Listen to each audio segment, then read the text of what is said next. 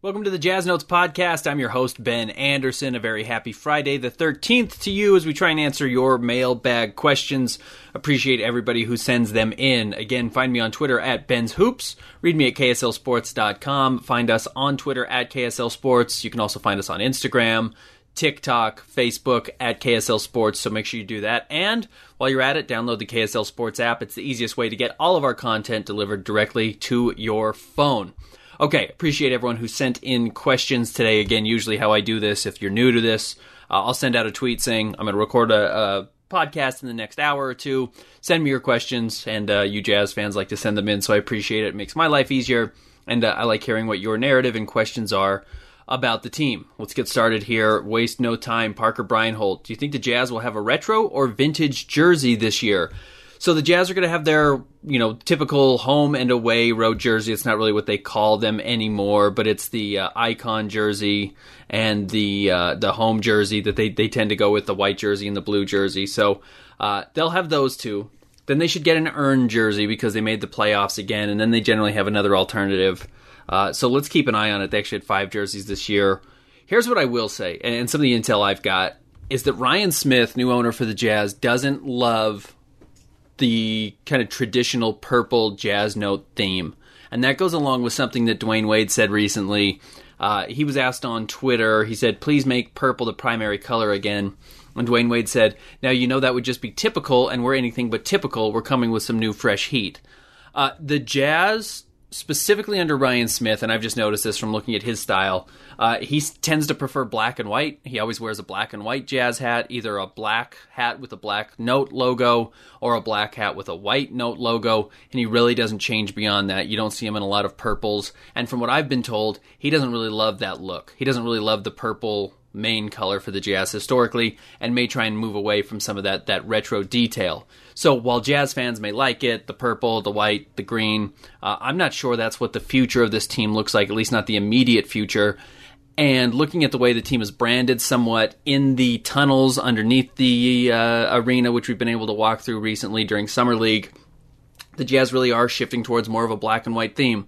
So, Jazz fans, keep an eye on future jerseys looking with more, or having more dark colors, featuring more black and white than they have recently. I don't love black and white personally. I don't think those tend to turn out as well as I think they look on paper. I think on the floor they end up not looking fantastic. I don't like the Clippers black and white logo really at all. Some of the net stuff is pretty good though, so it's tough to pull off. If you do it right, it can be really effective. If you don't do it right, I think it can look kind of weak. So I won't say there won't be more retro jerseys for the Jazz in the future, but I don't think that's the direction the team is necessarily heading under Ryan Smith. I think he wants to rebrand it. I think he wants to have new imaging, new color.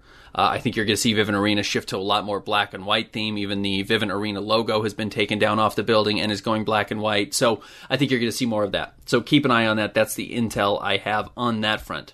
Alex on Twitter, what do you see as the minutes breakdown of the squad, and does that shift throughout the season? Say, like, for example, does Doak take us on Whiteside's minutes? I'll actually address that coming up here in another question. Let's look at the starters' minutes last year. Before we address this question, we'll get into the reserves as well. Mike Conley played 29.4 minutes last year. Donovan Mitchell played 33.4. That was the most on the team. Bojan Bogdanovic played 30.8. Royce O'Neal played 31.6. Rudy Gobert played 30.8. So nobody really got close to 35 minutes, which I think is the absolute max you should be playing an NBA player. If you have prime LeBron and he's so healthy and so much stronger than everybody else, play him 35 minutes. Otherwise, you really do have to think about the postseason. So if you can keep minutes at 33 or fewer, you're going to be in good shape. Now, because of Mike Conley's injuries, Donovan Mitchell ended up playing a little bit more because they didn't have the deepest guard rotation, as Joe Ingles dealt with some injuries for the first time in his career. Donovan played a little bit more. I think if you could drop those minutes potentially, you would, but it's not like anything was drastically out of whack there. Bojan Bogdanovic played 31 minutes almost. He's so good on the floor, and he's such a good scorer. You want to keep him around that, though he is, in his early 30s now. There's some expectation that his drop-off might be a little bit quicker than other players due to his athleticism, though he's not a bad athlete. So 30 might be a little bit high for him. Royce O'Neal at 31.6 is probably a good number. And keeping Rudy Gobert under 31 minutes when I think there's a real argument that he's the Jazz best regular season player is a good number, but that might be determined by how good the Jazz backups are. Looking at the bench, Joe Ingles played 28 minutes last year, 27.9 technically. Jordan Clarkson was at 26.7. I have a real theory that you don't want to play Jordan Clarkson much more than 25 minutes if you don't have to. It seems like his effectiveness drops significantly after he hits the 25-minute mark. Georges Niang played 16, and Derek Favors played 15.3. So, I think of the minutes I'm looking at there, you could potentially shave some minutes off of Donovan Mitchell at 33.4 and Joe Ingles at 27.9. Joe's going to be 34 entering next season. He played this offseason with the Boomers, made a deep Olympic run. He should probably be tired. He had to play a lot in the playoffs because Mike Conley was hurt. So I wouldn't be surprised if you try and take Joe Ingles' numbers down and if you try and take Donovan Mitchell's numbers down a little bit. And either Mike Conley assumes some of those, or you do have good young guards in Jared Butler and Trent Forrest. So if someone could step in as a fifth guard and show that they give the Jazz a little bit more versatility, it would take Quinn using a 10-man rotation, which he really has never done as the head coach of the Jazz. But if he wanted to do that, you certainly have some options in Trent Forrest and Jared Butler to drop some of those minutes, and those guys could alter what the rotation looks like a little bit. I think you're really happy if you can get 15 minutes from Hassan Whiteside to keep Rudy Gobert around 33 minutes or fewer.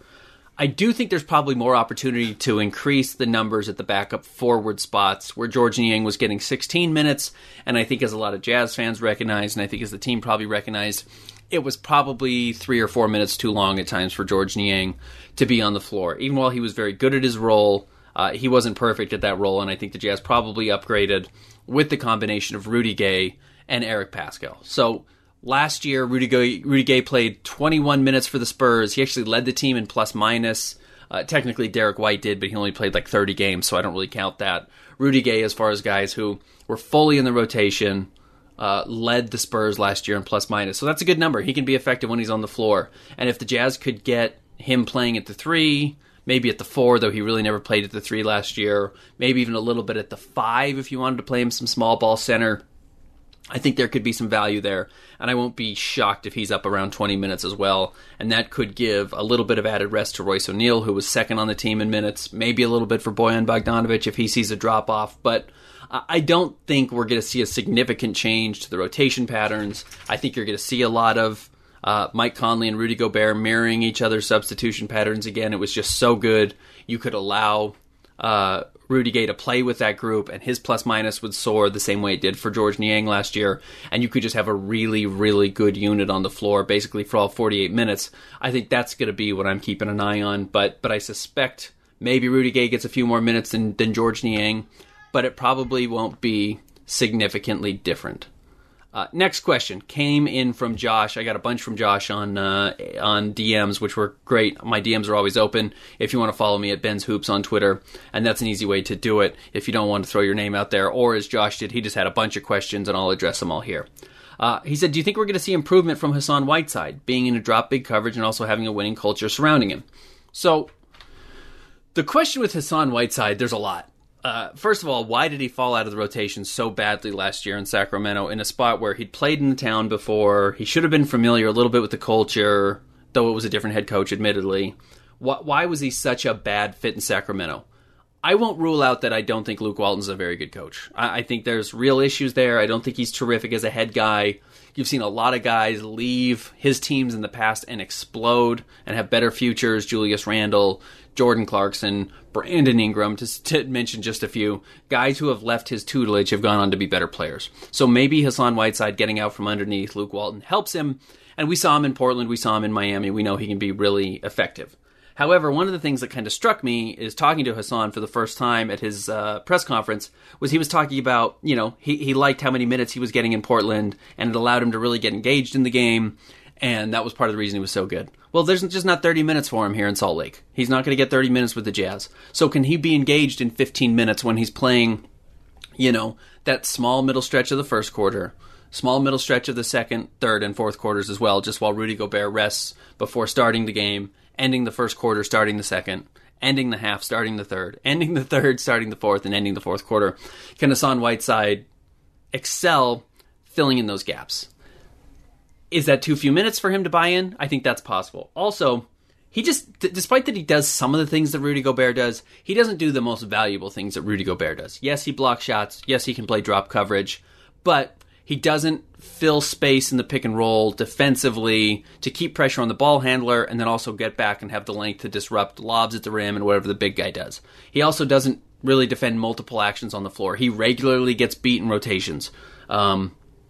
He really has pretty bad feet sometimes defensively, so he's just out of position. He doesn't rotate quickly, as I mentioned, which allows him to block some shots because he kind of gets there late, and blocking shots is kind of a reflective of not doing your job the first time around. Sometimes it's great if you're a help side shot blocker, but if you're blocking shots as a guy like Hassan Whiteside, a lot of the times it comes because he's allowed another player to get good position to try and score, and then his last resort is to block shots. That's not really a great defensive game plan, and it's one of the reasons why teams Hassan Whiteside has played on have had really bad defensive ratings. It's because, yeah, he blocks shots, but it comes out of mistakes, that otherwise turn into baskets. So I'm very curious about how Hassan Whiteside's going to fit. Maybe being on a winning culture helps him. Maybe having pressure from a coaching staff to perform better helps him. Maybe wanting to win helps him late in his career or keep his career alive is a good thing, but he hasn't shown it. Historically, he really hasn't shown that. So I'm curious about what it's going to look like. I won't be surprised if by midseason Udoka Azubuike is really pushing him for those minutes because he's playing harder. He does a lot of the same things, blocking shots, and he's a better lob threat. That's the other thing about Whiteside offensively. He's pretty good with his back to the basket and catching the ball and having like a mid-range jump shot and kind of a push shot. That's just not what the Jazz do. They want to run a lot of pick and roll. He's not a lob threat. He just doesn't jump like he used to. He's pretty long, but he doesn't roll super hard to the rim to get easy baskets the way Rudy Gobert does and the way Udoka Azubuike does. So his fit may not be as good with the Jazz as it was in Portland, and it may make Azubuike's fit better and thus allow him to get some minutes later in the season. Another question from Josh. Can Rudy Gay get closing minutes? His side could be really valuable with the Jazz having two small guards and other teams having bigger forwards. I think there's a lot of logic to having Gay getting minutes late due to his athleticism, his veteran experience, and his versatility compared to a guy like Bojan Bogdanovic, and certainly what you saw from George Niang last year. As a result, I wouldn't rule that out. But Quinn Snyder generally keeps his rotations pretty sound. He doesn't change a lot of things situationally unless it's do or die in the playoffs, or absolutely something's not working. But even in a one-off between 82 games, if it's things like, hey, maybe you could try and mess things up a little bit or work with different things here, he seems to prefer different X's and O's as opposed to different personnel, speaking of Quinn Snyder. So I would be surprised if Rudy Gay is ending games rather than Bojan Bogdanovic. Also, Bojan Bogdanovic is a much better player than Rudy Gay. And that's no offense to Rudy Gay at this point in his career, but there's a reason Bojan's making $20 million this season and Rudy Gay's making, $5.5 million. Yeah, he could have gone and played for other teams, and he can be really helpful in his role, but Bojan Bogdanovic is just an absolute star on the offensive end. He's a near all-star level player, and I understand Jazz fans maybe being a little bit lukewarm on him because of his last season in total. But if you look at the last 10 games when he really got healthy, and I think his wrist really did bother him, his conditioning bothered him last season, he averaged 25 points a game. He shot 51% from the floor and 43% from the three-point line over the last 11 games when he was healthy, when he was getting extra minutes because Donovan Mitchell and Mike Conley were both hurt. So can he play that well if Conley's fully healthy and Mitchell's fully healthy? I don't know if Bojan can, but he's always a threat to go off for huge numbers. And I think Jazz fans might be surprised that George Niang and Rudy Gay went off for 20 points the exact same amount of times last year. That was twice. I don't think Rudy Gay comes in and has this huge impact on this Jazz team. His veteran experience, his leadership, his consistency are probably going to help a little bit more than what George Niang did, but he's closer to the player George Niang is than he is, to the quality of player Bojan Bogdanovic is. And that's not a knock. I actually think George Niang was really good last year. Bojan Bogdanovic is just truly a special player. He's one of the reasons why the Jazz success has differed pretty dramatically since he joined the team a couple of seasons ago. Maybe Gay closes games in certain situations. I would suspect that's probably in the playoffs if there's just a matchup that Bojan absolutely can't be on the floor. But I think his biggest impact is probably cutting a few minutes out of the rotation for O'Neal and Bogdanovic so he can get up to 20, and those guys get a little bit better rest, and hopefully by the end of the games, they've got a little bit more wind to have more success late. That's how Rudy Gay, I think, can really help this team.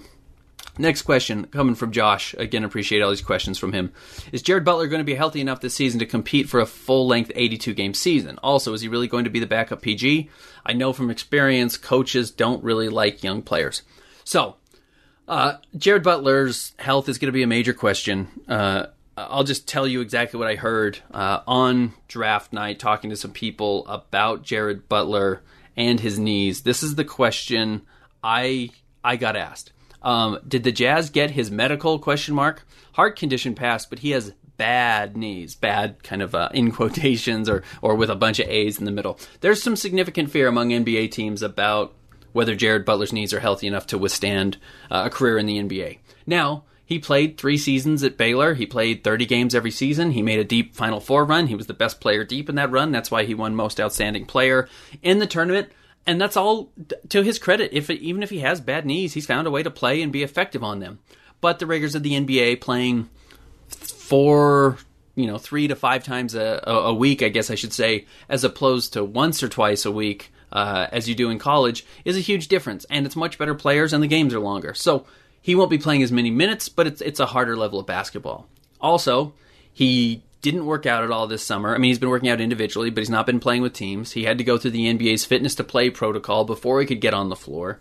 Then he didn't play Summer League. He's not going to be really getting competitive action until the Jazz Open Gym, which happens 2 or 3 weeks before the training camp begins, which will be in early September. The Jazz will open Gym. So he'll go from April to September without getting real competitive play-in. The idea that he would go from that to, in the rotation in late October, I think is too much to ask for a player. On top of that, the Jazz have Mitchell, Conley, who are both All-Stars, Jordan Clarkson, who's the 6th man of the year, Joe Ingles, who's the runner-up for 6th man of the year, and Trent Forrest, who they just re-signed, who I think has been, pretty incredible in Summer League and has proven he's probably an NBA player. So he's maybe enters Open Gym as the 6th guard in the rotation, coming off of kind of significant injury concerns and hasn't played. I think it's a lot to expect him to move into the rotation. I do think it would be smart for the Jazz to bring him along slowly, let him get a bunch of G League action this year, maybe alongside Trent Forrest so they can kind of understand the same things together. He's got a better skill set than Trent Forrest has. He's a much better shooter. He's probably not quite the playmaker, but he's a far better ball handler. His understanding of the game is a really high level, though so is Trent Forrest. He's a much better scorer. He does a lot of things very well, and he's not a bad defensive player like some guys are coming out of college. He's actually a pretty good defensive player, despite the fact that he doesn't have tremendous length. He's got good size. So he's going to be good. If he can stay healthy, he can be a really good NBA player, but I just think you're asking a lot of a guy who hasn't played in a long time. And for the betterment of his long-term future, and the Jazz have really done this a lot for guys, that they've looked out for their long-term careers as opposed to, can you burn this guy up really quick and get a little bit out of him and ruin his career in the process. The Jazz will probably look at this as a long-term or a big-picture view with Jared Butler and say, let's go slow with him at the beginning, get him healthy, limit some of his playing time, and make sure he's ready for a productive NBA career, because that'll pay off tomorrow, where the Jazz don't really need more guards right now at this point. So I don't expect Jared Butler to be in the rotation. I think he'll get a lot of minutes in the G League, and then if he can stay healthy, he can be a very valuable piece for the team down the line. Final question here. Do you think the Jazz move on from Joe Ingles before or during the trade deadline? I'm really fascinated by Joe Ingles this year. That was another question from Josh, by the way. He's on an expiring contract. He's on the Jazz biggest expiring contract this year at $14 million. The team is really deep in the luxury tax. So when you look at, what you have to pay in penalties, it's like $30 million they're paying for Joe Ingles this year with the luxury tax penalties. If Conley and Mitchell stay healthy, he's the 3rd or the 4th best guard on the team, depending on what you're getting from Jordan Clarkson, who when he's on, he's spectacular, and when he's off, he's pretty hard to have on the floor at times. So, those are big questions. It's a lot of money to pay for a guy if you're factoring in the luxury tax penalties for a guy who's not, one of your 1 or 2 best players at his position. But after last year's, I should say maybe in addition to last year's playoff series where he was so good against the Clippers with Mike Conley hurt, you understand why another team might be willing to pay a pretty good price to get Joe Ingles on their team. If you're, let's say, Washington, and you got rid of Russell Westbrook, but you want another guard to kind of handle some of the playmaking duties from a guy in Bradley Beal to alleviate him as you're making a playoff run or trying to get into the playoffs, Joe Ingles probably comes in and helps a lot. Joe Ingles could really be a very valuable starting point guard in the playoffs, and those guys are hard to come by. So would you give up a first-round pick for a guy like that if you're trying to prove that, hey, we belong, we're trying to show Bradley Beal that we want to, we're serious about contending and we'll pay the price to get you good pieces?